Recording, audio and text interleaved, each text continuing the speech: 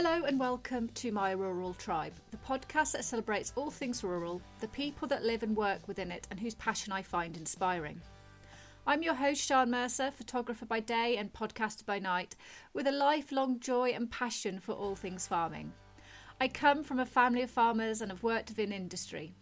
To me, farming is my history, it's in my blood, and I bring you this podcast to share insight into this world and to bring you the farmer story. I hope you enjoy. Let's meet today's guest.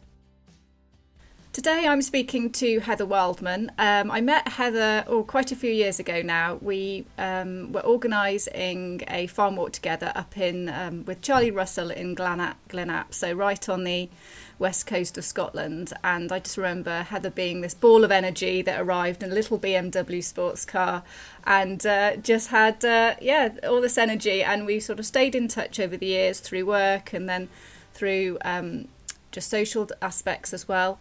And I just really enjoy seeing what Heather is doing in her new career, talking to farmers about succession. So welcome, Heather. Thank you, Sian. Thank you very much for the invitation. And wow, what an introduction. This is my little Z4. It was so much fun. It was. It doesn't handle these wet roads very well, so I had to take a more sensible approach. But maybe one day I'll get my Z4 back. Get it back, be the little sporty number zipping around the Scottish Highlands again. And also the UK now, actually. Oh, yeah, UK-wide. UK-wide. So, Heather, just tell me about your early life. So, did you grow up on a farm? I did.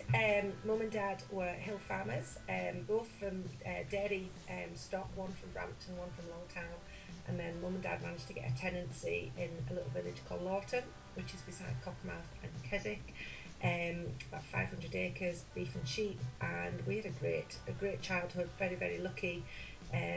Mucking in on the farm, had jobs to do when you came home, looking out the cattle and the buyers and feeding the calves and lambing times, things, and that idyllic thing of having your pony and your dogs and things. So it was pretty good. So a lovely childhood growing up then in the countryside. It was, and you just take so much for granted, don't you? The freedom, the adventures, the camps and things you make in the hay barn and Yes. in the woods and things, and everything that many parents would frown at now and think, oh my God, risk assessment, danger. But God, we had so much fun. Yeah, no, I must say, like growing up on the farm or certainly visiting like my grandparents' farm and what have you, it was just that freedom, isn't it, that sort of growing up gives you, but also that you are getting involved with jobs and, you know, you're part of that team from that early age, I think, isn't it? Yeah, definitely. When you think about, you know, driving tractors and all these things that, you know, you're like, oh my God, yeah, I can do it. And then, oh, shit. Yeah, like the steering wheel's as big as you are, isn't it? Oh, that wasn't going to happen. I really won't see it. And also, like, I mean, tractors have come on a lot because I just remember, like, the first tractors even I was, like, driving as a teenager, you still had your dual clutch, didn't you? And if you're quite light, you have to actually stand on it, didn't you, to sort of brake or, like, clutch or something. I was lucky I was never light, so that was never an issue. But, the Massey 550, that's the one I certainly remember, hay bobbing and all the scraping out the sheds and things. That was but no, I would be terrified. And the thing is now, I remember where we used to be on the farm, if you had to go move a tractor, you're like, oh my God, where do you start?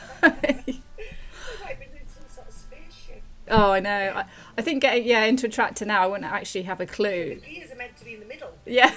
Not on this little joystick thing up beside the armrest. I know. No, I did. When did I can't remember when I actually last sat in a tractor, but I remember just sitting there and just thinking, like, where I just didn't even. There wasn't even a key. It was one of those sort of. And I was just like, and I was like, can you help me? Because I've got no idea.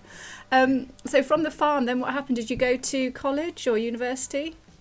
No, I was not academically gifted, and I left school at 15. Didn't really know what I wanted to do. Dad knew the bank manager, and then banking was seen as a job for life. So I got a job in the bank. I wasn't even 16. I hadn't got my exam results at the time, so I think technically it was illegal.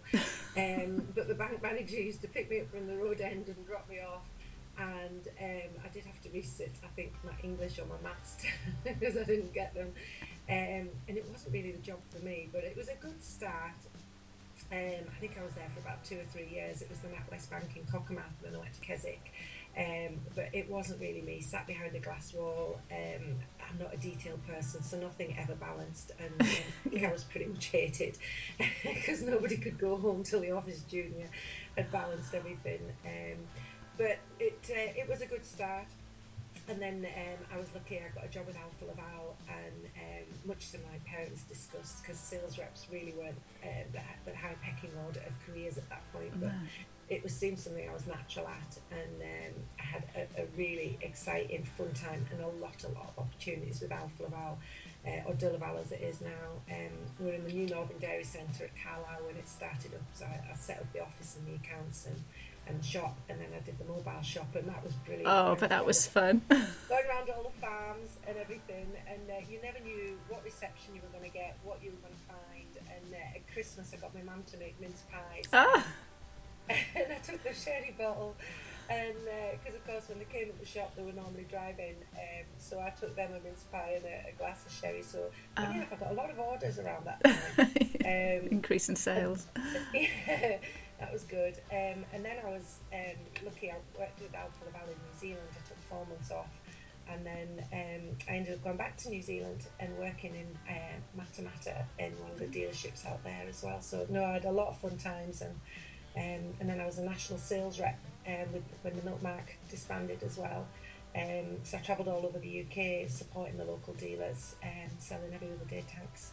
Which at 21 was quite something. Being a woman in agriculture selling capital plant, anything 20 to 50,000 pounds. And I know when I was in Northern Ireland, some of the other companies were saying, "Oh, you don't want that young lass from Alfa Laval coming," and that then made them think, "Oh, why did they mention it?" So yeah, it was a great time, but quite daunting, but it was a big lesson. Yeah, because obviously you left school at 15, because I was thinking 21, you've done a lot already by the age of 21, haven't you, really? But some great opportunities. But driving that van up to the farms, and you just said about the reception, you weren't sure what you were going to get. Like, what skills have you learned from that, or what did you soon learn that you needed to do to get the good reception, or just to get the sale? Well, you had to beat the Rickaby's van. That was the key. Because there was a couple of vans of different competition, Rickaby's, Fullwood Head, Dunlingsons, and damn, they got in the week before, so I'm going to change my route. So that was number one, try and beat the competition. Always reverse and have the van parked ready to leave. Just in case. Look out for the collie dogs. But I think it's chat. It's asking how they are, it's been amenable, and it's caring about them, and also really get to know the farmer's wife, or the farmer, because often they are the boss and everything as well, because they are many times the key to the door, and it really is frustrating when you look through, because I've seen it from both sides now, having been the lady that's at home in the house, or around the farm. I've been looked through, and where's the boss, where's the as well. So I think it's been courteous, and with everyone in the business as well, the staff, because some of them were quite big farms and some of them were quite small, but it was funny how it changed as well. You got certain family businesses that they couldn't wait to see you, because it was very lonely and isolated, and you would go in, have a cup of tea, and they wanted to know the chat and everything as well. So it was really varied, but you definitely needed to have tough skin and thick skin, because it was pretty soul destroying, and every time they don't want anything, didn't eat anything, and you've got your targets and stuff to do, so you had to be a bit more creative, hence the mince pies and the sherry. Yeah, well, yeah, if there's sort of like a cake involved, I'm sure that's the winner. But yeah, that is true, isn't it? Is treating everyone with that respect, isn't it, when you do go onto farm, because everyone does have their place, don't they? They all have a job, they all have a role, and everyone is as important as the other, aren't they? You then when you came back from New Zealand, you went on to the Royal Highland Educational Trust. The Education Trust is a fantastic charity that is linked to the Royal Highland Society, and the Lincoln Schools with Countryside, Food and Countryside and Farming, and it's a brilliant thing. When I first started there was only 2 or 3 initiatives, but now they cover all of the Scotland, and it's kind of like your Leaf in England. But they do a lot of work from nurseries, primary schools, right up into secondary schools. Farmers go into schools, schools go into farms, and they provide a lot of education resources and materials. And it's been a great thing. And I think in the climate that we've got now, it really is finding its own and becoming very, very valid. And it's nice now to still be involved as a director of the Highland Show to still see how it's flourished and grown, and the amount of farmers that give up their time and the difference it makes to children, to school teachers, and people as well. Yeah, I think the education side is so important, isn't there? Like a few people that I've spoken to were sort of been mentioning the disconnect between farmers and non-farmers, and the importance of getting into schools to start their education so children do know the facts, because then that does spread down to the parents, or spread up to the parents if we're going in height order, so they are more aware of the food and farming and where it comes from. What did you get out of being in, that role as in the Education Trust? I'm trying to think. Network was huge, and made a lot of friends and things as well. The awareness of the fear, because I think there'd been a few E. coli issues as well, and how some councils had completely done shut down. There was nowhere to be any schools or to go on farms, and how others were a lot more accommodating.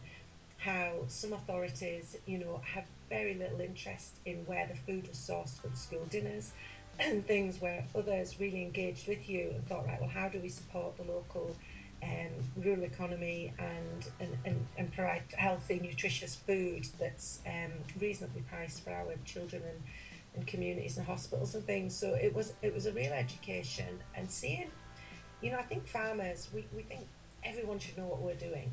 And depending what sector we're in, whether it be beef, sheep, dairy, or whatever, we have a font of all knowledge, and everyone should support us in what we get. But then I've been lucky to go on a number of businesses, and I think, I didn't realise it took all of that to grow a carrot. We're actually really naive. And, seafood and a lot of the, bread, the niche and the specialism that goes into to getting bread, and the yeast and the flour and the quality and the consistency, and it really is an art. And I think, all of us could do with a step back. And I know sometimes when you get into the classroom and children ask you these questions, you're terrified. You think, actually, I'm not sure. So you have to do a bit of blagging and do it with courage and conviction and a big smile, and they believe you, or you quickly Google, because I don't know what we'd done without Google.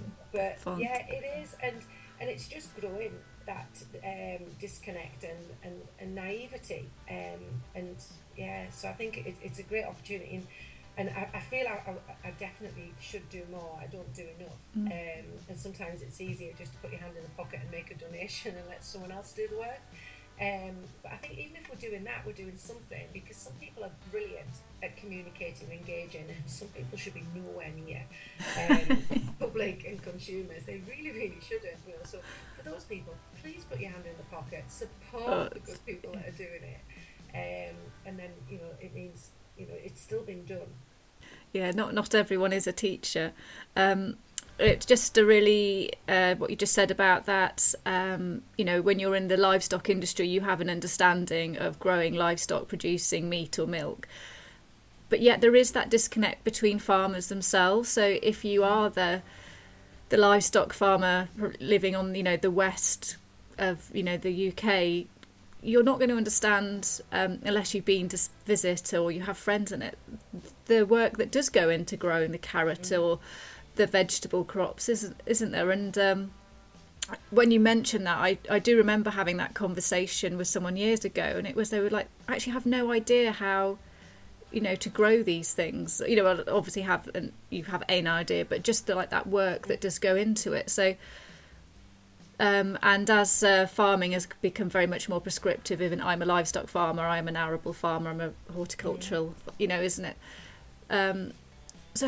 Do you think that it would be important for farmers to be more aware of how each other works? And because I think there is still that them and us, isn't there? There's the arable and there is livestock, and it's like even within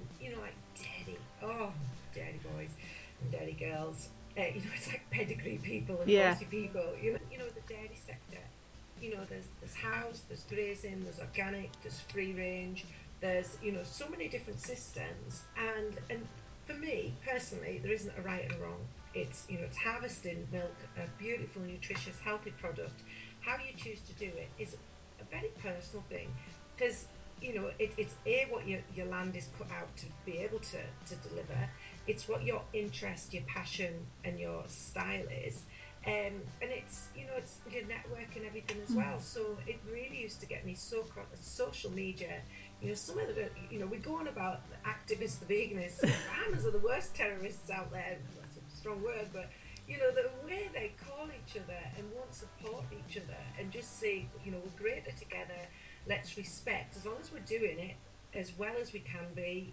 Welfare, environmental, all of that. Let's enhance the difference, because that's what makes it so special, that we do all do it slightly differently as well. So yeah, I think some respect, some empathy, a bit more kindness about how everybody does it, and it's okay to be different how they choose to do it. Let's not call it it's right for us because of this, but why are you doing it that way? All right, that's interesting, I could maybe learn from that. Or do you know what, yeah, I'm still happy doing what I'm doing, but good luck in your style and method. Yeah, no, that's always amazed me, is like how farmers, farming dairy or beef or sheep, all do it differently. No one has the same set way of doing it, isn't it? And I know there's a lot of that is reliant on the ground or the land that you have, to the buildings that you have available, and then which way you decide to go with that, the breed and all sorts, isn't it? So yeah, I think we are seeing more of that, aren't we? Of that need for kindness and respect, not just within farming, but obviously throughout the world of, certainly with social media. It's very easy to hide behind a screen, isn't it, and make sort of comments. Yeah, the openness and the, and everyone is entitled to an opinion, and yeah, if you can't say something nice, do you need to say it? Do we need to know? So have your thoughts in your head, but they don't need to express to your fingertips.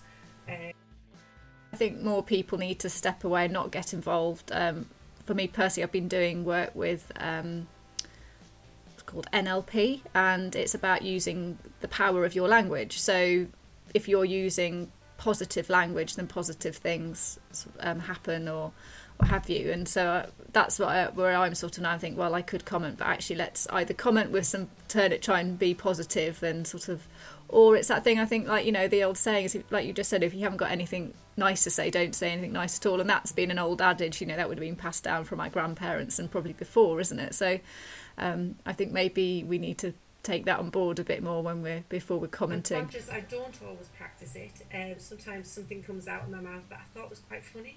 And afterwards you realise, that was maybe just a little sharp.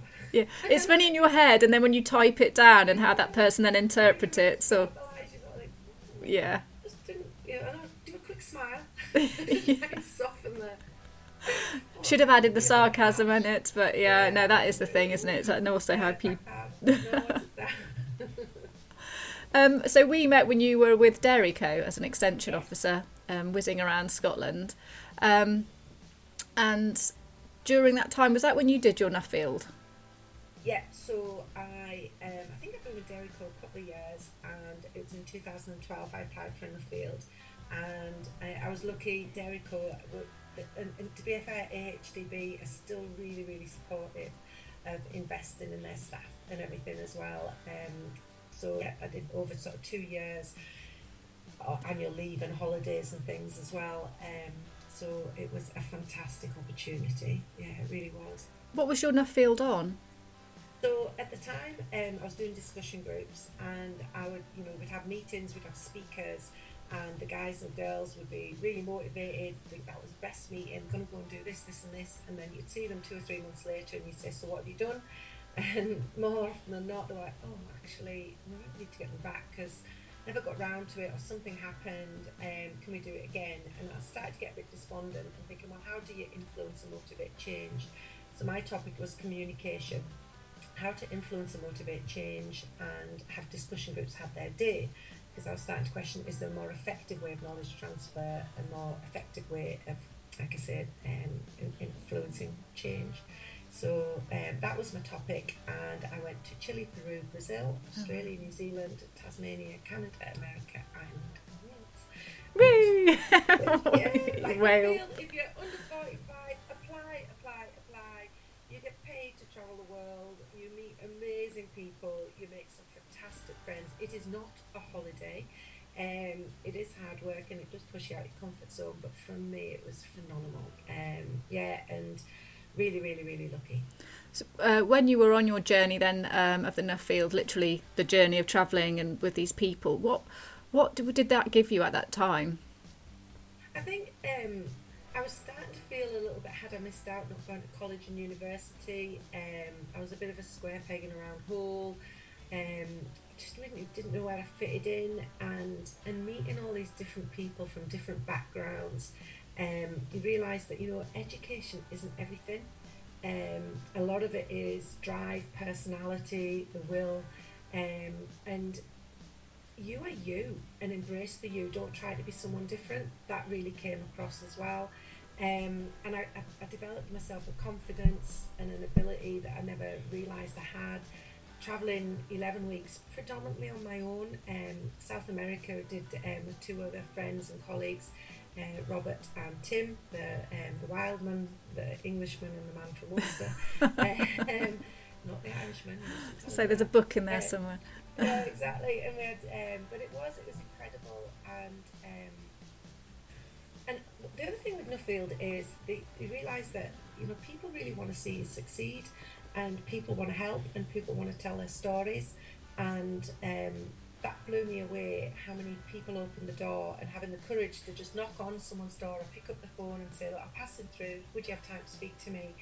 And how helpful people were. So I learned a huge amount. And yeah, I was lucky, you know, I fulfilled so many dreams and fantasies. And like when I was a kid, I used to read these books, McClellan, Mary O'Hara, Flicker, Thunderhead and Greengrass of Wyoming, and it was the McClellan family farming in Wyoming, and I always wanted to be that, and I was cowboy in Montana. Just randomly after speaking to John Cook at the Highland Show, he asked him to speak at a meeting, and yeah, ended up mustering in 3,500 head of Aberdeen Angus cattle, you know, cowboys and. Oh wow, you know, amazing! It was incredible. I went to bed in the it was like a motorhome thing. I was in the big black sky country in Montana in Billings, and the biggest smile, and you could hear the coyotes and the rattlers and everything. It was something else. And then another time I was locked up in a high intensive prison in Penetanguishene in Canada, and that again came from a meeting with Lallymand, and my brother-in-law is actually a prison warden and like the ultimate behaviour correctional unit.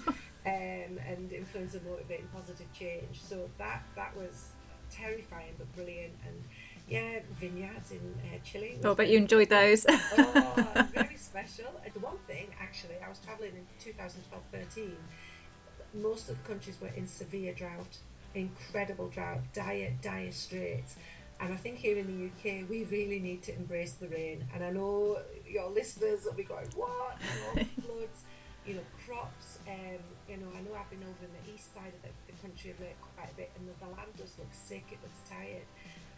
But I tell you what, when you haven't had rain for a few years, it really toughens and hardens the soul and the will. So I think we do need to find a way of how we embrace and manage the rain that we get, to make it maybe more, you know, bearable as well. Yeah, I think seeing other countries and the things that they're going through, like even just from the basics of farming methods to the conversations, but then when you are witnessing those dire climatic changes of drought and being in that for years. I mean, we had it, for 6 months, 8 months the other year, didn't we? And we were... Yeah. Yeah, and we were sort of, oh gosh, and we've got no food, and you think, gosh, imagine doing that for 4 years, 5 years. 8 years was it? You know, and dust and flies and barren, you know, and we are so lucky with, you know, the seasons that we get, and everything on the whole, but, you know, we choose to moan about. Yeah, I know. Well, we are British. We have to moan about the weather. So after your Nuffield, then came your career change. So tell us about that. Yeah, Saviour Associates, saving asses, kicking asses, soft skills with a sledgehammer. Ah. Yeah, didn't see me setting up my own company. A few different circumstances brought it about, and whenever sort of shit happens, and it wasn't where I planned it to be, but I was so lucky. And folk kept saying you should set up on your own, you should set up your own, you should set up your own business. I thought, what would I do? I'm not qualified. I just talk, which I do. And a few companies said, well, look, we'll work with you. We want to facilitate some discussion groups. And then I did a leadership program, which is one of the greatest things.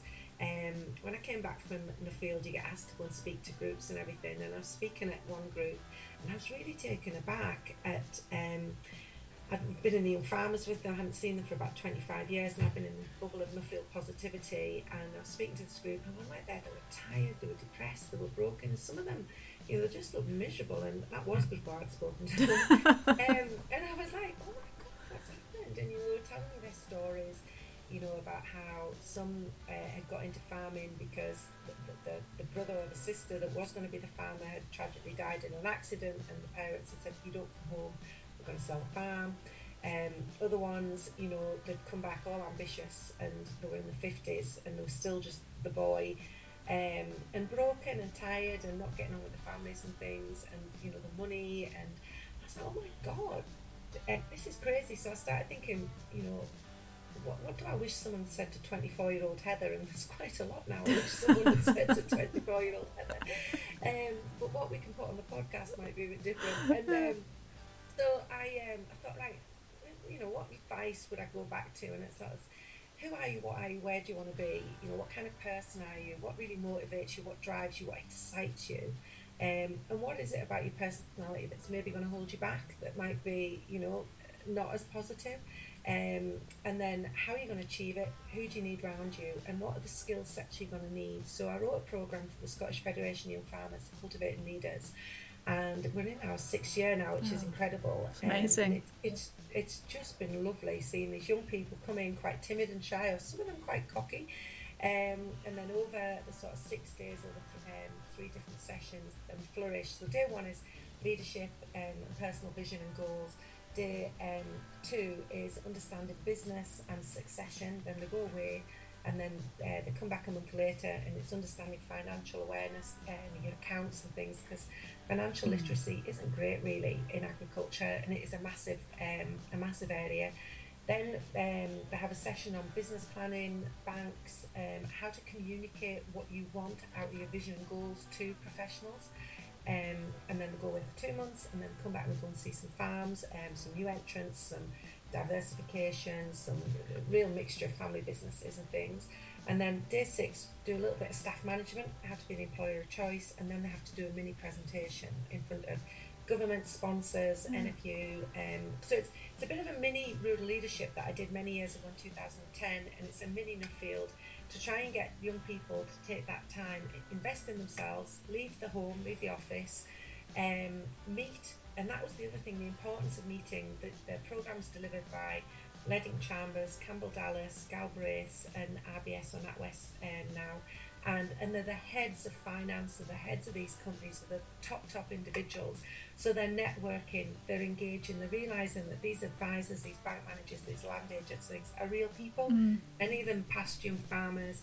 So, it is okay to speak openly with them. And that kind of grew. And so then I started staff recruitment as well, staff development, motivation, and doing appraisals for businesses, which was brilliant.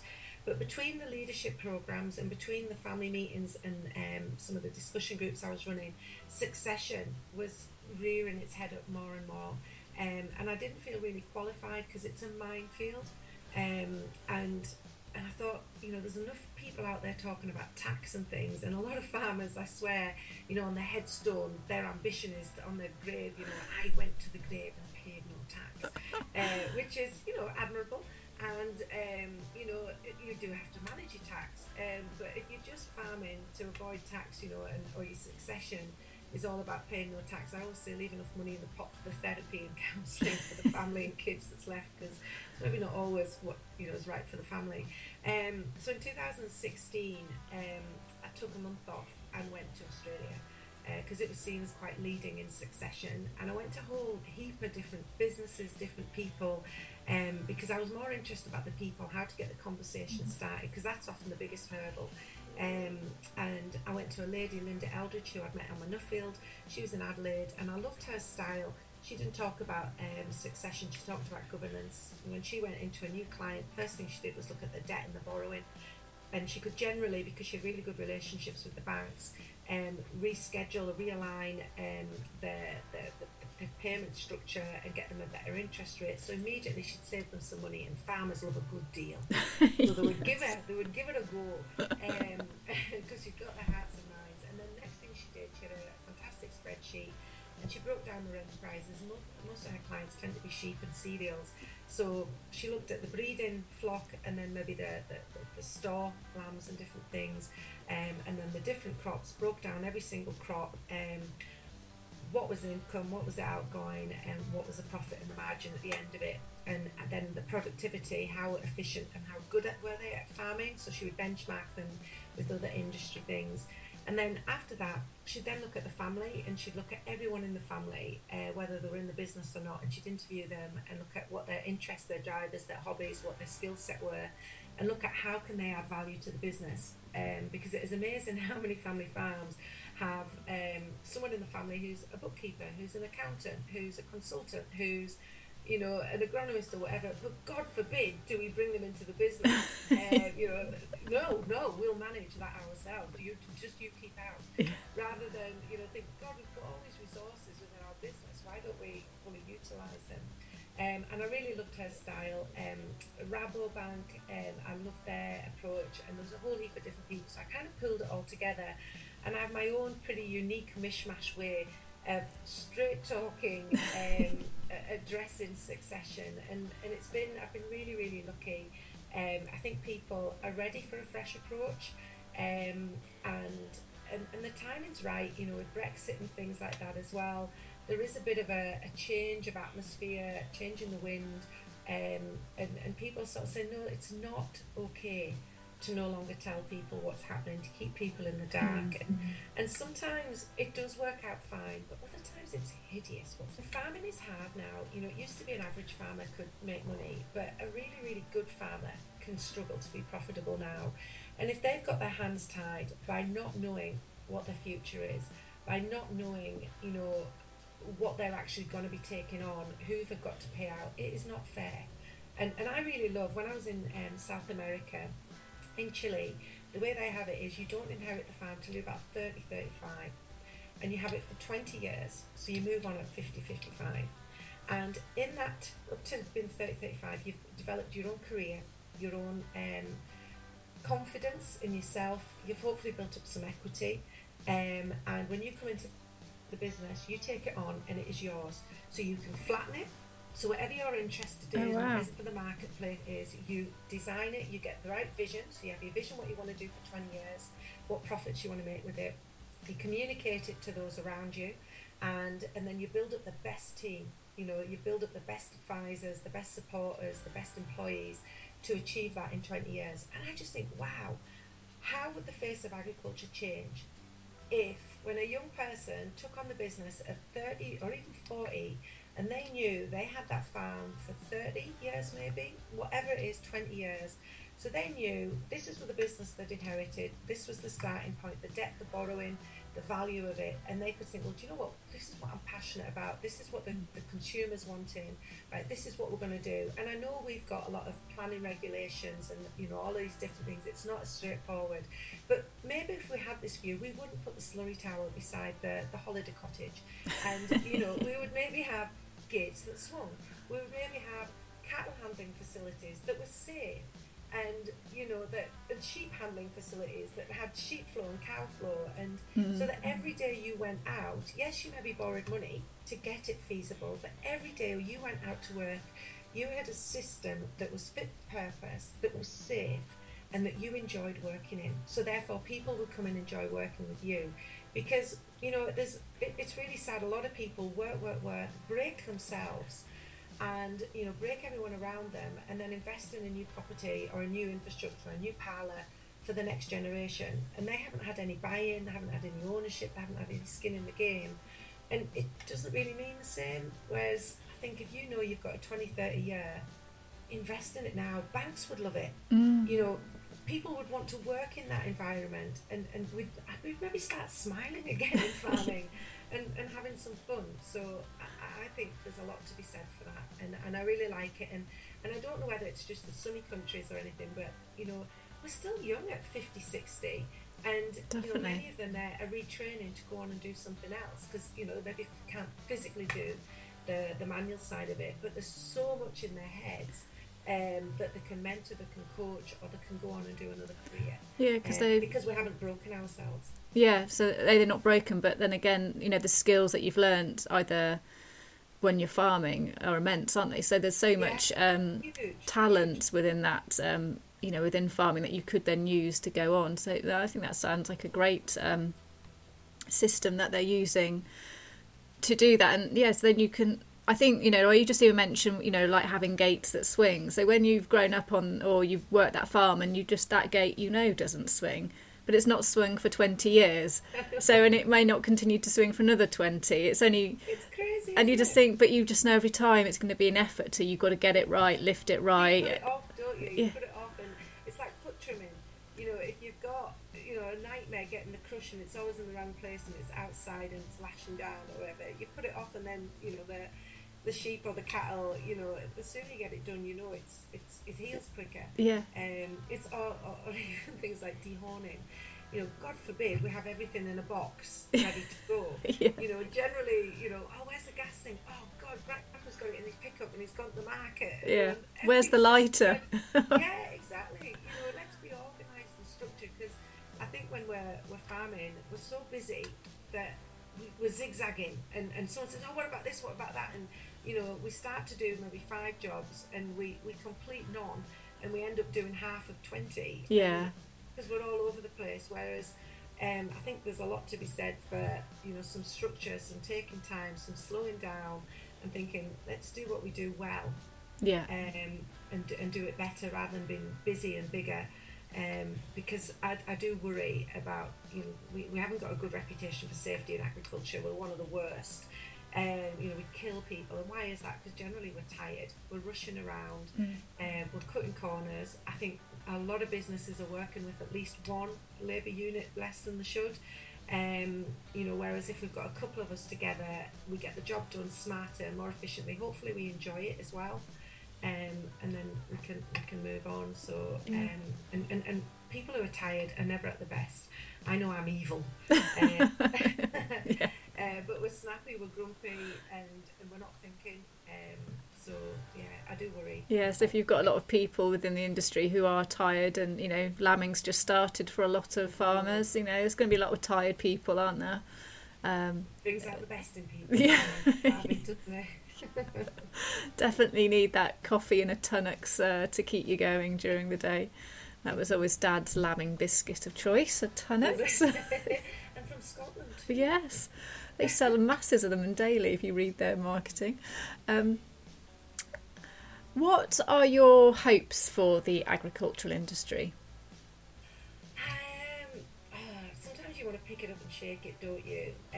We've kind of got, I think, a bit stuck in a rut, and I'm so privileged working with a lot of young farmers that are really, really fantastic individuals, very smart, very savvy, and want to crack on. And I'd like that we can somehow find a way that if people, we seem to have a lot of stagnation. People are stuck at the moment. They're not sure what's going to happen with Brexit. We've maybe got some savings in the bank, but we're so proud of being a farmer. What else would we do? And I think if we could find a way of encouraging people to be able to retire with dignity, with pride and purpose, and have another role, and allow some young people to come forward. I think it's great what a lot of the NFU and young farmers are doing, as in sort of share farming connections and things like that, because often we maybe can't work for our family, or there maybe isn't the role in there at all, because mum and dad want to stay, they're not ready to retire, you know. So if we could go and work with another family that maybe their children aren't ready to come home, or they don't have children, you know, what a great mentor, great opportunity. I think if we can try and get people to be less hefted, you know, a lot of young people want to get into farming, they don't want to work at home, or there's not enough, but they're not prepared to move away. So, you know, I think it'd be a great opportunity if, you know, English came to Scotland or Wales, Wales went to Scotland and England, you know, we moved around and we're learning skills, we're building equity, we're building confidence and networks and everything as well. And then we still come back to the farm eventually, but not to be afraid of travelling, and taking up these opportunities, because, you know, I hear there's a load of people on the list, but maybe just not on the doorstep, so it's not working. Yeah. And I think, where is those the opportunities? I think, you know, there is going to be a lot more bigger farms, but I think we need to be really proud. We undersell ourselves as farmers, and, you know, I get really frustrated. Oh, we're price takers, not price makers. And whose choice is that, and who's allowed that to happen? And I know one of the best advices I got when I set up on my own, because again, you know, I was thinking, God, you know, who's going to pay me? You know, what have I got? What value have I got? And, you know, you also, maybe, you know, going at this. And it was a guy, Heaven, and he said, Heather, charge now what you aspire to earn, because you can't put your prices up afterwards. And I think a lot of farmers really undersell themselves, you know, their time, you know, and a lot of them say, oh, you know, the staff get paid more than me. Well, why is that? And, you know, and I did a meeting last night for the Prince's Resilience Programme down in Exeter, and there was a young guy, a tenant farmer for National Trust, and he says, I said, what are you going to do in this year? Before, you know, first I'm going to see you next year, what are you going to do? He said, I'm going to work out what I need to earn rather than what I'm left with. Yeah. And then look at, why are we doing it, and is it giving us the return on investment we need? Because, you know, profitable businesses are a lot more fun to be involved in, and just because it's being done that way doesn't mean that's the way it has to be done. And we are going to have to change our way of thinking. So I think being more open to different breeds, different varieties, diversification, and actually, you know, not being afraid of inviting groups onto your farm and charging them for it. Yes. You know, yeah. You know, charging them £50 for an hour to experience a lambing. Yeah. You know, and you might give them a cake and a cup of tea, but they pay you to come and clean out the water troughs, to come and, you know, bed the sheep and the cattle, to come and feed some calves, to come and wrap fleeces. And what a fun day being involved in a farm. Oh, I know, they would get so much from that, and then you're getting some cash, aren't you, as well? Rag work, charge them. Yeah. You know, come along, you know, fitness camps. Because people want experiences. They're sort of moving away from stuff, and we are seeing that, you know, on the high street with, you know, shops closing. But people are wanting to put their money into experiences such as that. And I think I read, was it last year, this someone was charging £10 an hour to come and do night lambing. She had, you know, 10 people turn up, and it was, so that was £100 for a night. And you think, gosh, well, you're going to be in the shed anyway, aren't you? £100 is what you should have been paying someone else. Yeah. £200 effectively in the pocket. Yeah. And do you know what I would really, really love is that people actually spoke with pride and passion about how much they love what they're doing, because, you know, it's like a game with farmers. I used to go on farms and, miserable weather, fair to middling, at least I woke up today, and nothing's died yet, you know. Yeah. It's so doom and moaning. And you got to, and then I said, would you do anything else? What are you doing it for if you don't enjoy it? Oh no, I wouldn't. I love it. I said, well, why do I have to go through this banter and game? You know, and people with a pride and a purpose and love what they're doing, they smile and they're excited about it. And can we not get? And I know it's hard work with weather and everything, but you know what? It's not just farming that's hard work. You know, firemen, nurses, you know, everyone is working hard. Stop being a martyr. You know, you don't have to work 12, 14, 16-hour days. It's actually a choice. And are you effective? You know, and some folk are now switching off work at 5:30, and the work's still getting done because, you know, they're getting a good night's sleep. They're enjoying their family when they go home. You know, they're not falling asleep after their supper. They're able to go and, you know, be involved with the children and different things. So I think we need to change this and stop treating ourselves and our families like slaves. Actually put some value on who we are, because nobody minds working hard to get through something, but you know, some of it is slave-like, the way some families treat their staff and their family members, and it's not sustainable. This crazy busy, hard-working, long hours, you know, we're breaking, we're tired, and that's why we can't cope, and that's why I think we're getting stressed, and that's why I think there is more accidents, and why there's more mental health. Whereas if we had reasonable hours, we could get off, we could go to the young farmers, we could go swimming, we could go cycling, we could go to the football, we could go to the kids' events and get more stimulus, rather than just being busy and getting pressured and bogged down. Yeah, because when you speak to farmers who have either maybe changed a system, so say the obvious is sort of going from dairying and maybe into beef, or have even gone from an intensive system to an extensive system, and they're like, oh my gosh, why didn't I do this sooner? And you know, they're like, yeah, it's very rare they regret it. Yeah, and then they're just like, oh, what was I doing? Why was I, doing that? Thing, yeah. And what will people think, and what will people say, and being afraid of that change. And when I was in Australia, there was a great saying: change won't happen until the pain of staying the same is greater than the pain of change. And it's actually until it's that bad we change, and then we realise, oh, it's not that bad. Yeah.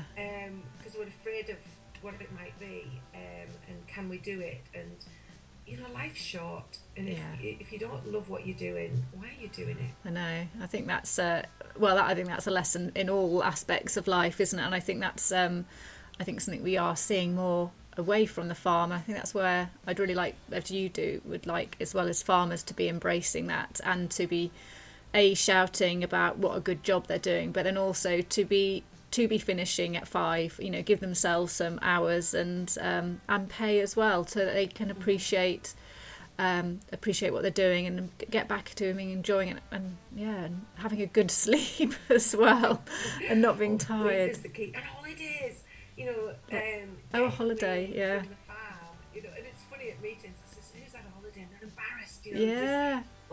And then last night someone had 3 weeks, and that was brilliant. I said, put your hand up with pride. That says so much about your business structure. It says so much about your confidence in your family and your staff. You go away with a fortnight, I always think, whoever you've left at home, it's time to bury the bodies. Whatever's gone wrong, they've got time to sort of fix it. Get it, yeah. To learn, and it's that self-satisfaction, because now that I'm in staff management and things, folks, I love it when the boss is away, because we get to learn, we get to grow, and it's a real compliment when you're not needed.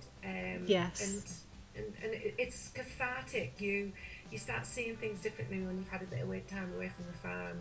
You realise, what is important, and keep things into perspective as well. So no, I think it's really important time off from all of our businesses. What's next for Saviour Associates then? Is it still talking about the S word, succession, or? Well, wing it, Wildman. Fake it till you make it. Succession, I think, is growing, and there's so many businesses out there that if you can help make a positive difference, you can help give someone the confidence to start the conversation. And there's so much advice out there, but unfortunately there's a lot of conflicting advice as well, and there's so many people saying it's difficult, and yes, for some businesses it will be, but the sooner you start making that change. And don't put it off, because before you know it, a year's gone, 5 years gone, and suddenly you're in your 60s and you think, shoot, where is that, and what money have I got put by? So succession, definitely. Really still love my staff management motivation. I love working with young people in the leadership programs. What I would absolutely aspire and hope for, there is so much support for people under 40. There's so many institutions, training, funding, all these things, but I think, what is there for the 40 plus? Because a lot of people have maybe come home, they've had the family, they've taken over a bit of the work, and then they get to 40 to 50 and think, what now? What's it all for? Where am I going? And I think I'd love to do a Cultivating Leaders, some kind of program like that for 40 plus. So if anybody would like to get behind that and help fund it. I can't fund it. I'd like to be on it. Yeah, exactly. I think there's a great opportunity for that, because it is what's next. after you get to, the midlife crisis is just keep on rolling in. Yeah. And resilience. Oh my God, we did an amazing meeting last week in Brig for AHDB Monitor Farm. Colin invited me over, and it was the importance of mental wellness and recognising where you are and how you're feeling, and when you're just getting to the top. And so I think there's a lot of opportunity there as well. So I've always got my eyes open, never say no, and if someone asks me something, I'll say, yeah, I can do that. And then Yeah, well, that's how things happen, isn't it? By saying yes. So yeah, off to New Zealand on Friday. Can't wait. Really excited. Very envious. So got, a big trip out there. So hopefully a bit of networking, learning, studying, meeting a lot of different consultants and advisors, and always just keen to learn every day. You're like a sponge. There's always something that we can learn and hopefully pass on and help influence and motivate positive change in others. Yeah. Starting the conversation is when the magic works, and I think that is so important. So like the job you're now doing, it's starting that conversation, and it may be a hard conversation, it may come easier than you actually think, but actually starting a conversation just opens doors, it opens opportunities, and then things can start to happen. That's why I'm loving doing these podcasts, because I get to have conversations, and then I get to do some learning and hear some great thoughts and opinions. Well done you, Shan. Thank you very much. It is, you're networking and opening doors, and you put a smile on many people's faces as well. Oh, that's nice. Thank you for saying that. Well, I know, Heather, you are a very busy woman. You've got to get back up to Scotland and get packing, haven't you? So, so I will say thank you very, very much for talking with me today. It's been a pleasure to see you again. It always is. And have a fantastic time in New Zealand. Yeah, I will do my best, and I will make sure I sample plenty of lovely wine. I'm sure you will. And good luck with everything you're doing, Shan, too. Brilliant. And I will get you to do some more photography work for us soon too, because it's well overdue and outdated now. Oh yeah, get the girls again. Get you booked. Yeah. So thank you. Okay. All the best. Thank you. Take care. Bye. Yes. That was fantastic to speak to Heather again and just have a really good insight to the world of succession and her growing up, and also how other countries are doing things. If you want to learn more about My Rural Tribe, please go to my website, which is www.myruraltribe.com, and I'm on Instagram under @myruraltribe, and I'm also on Facebook as well, My Rural Tribe, or also Shan Mercer. If you enjoyed the podcast, I'd really love it if you would share it with your friends, or at least let them know. And till the next time, friends, stay safe. And while you're doing that, remember to start the conversation and make the magic happen.